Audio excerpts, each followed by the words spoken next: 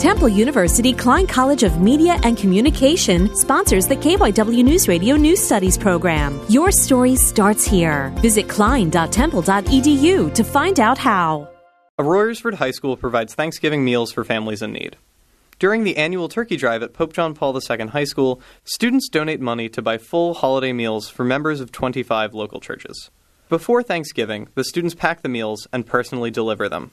Theology teacher Mara Malak moderates the turkey drive. So it's meeting, the very immediate need, reminding people that people in the community do care about them and are interested in helping them. Last year's drive served 140 families and raised over $6,000. Henry Hank McNeil, Pope John Paul II High School.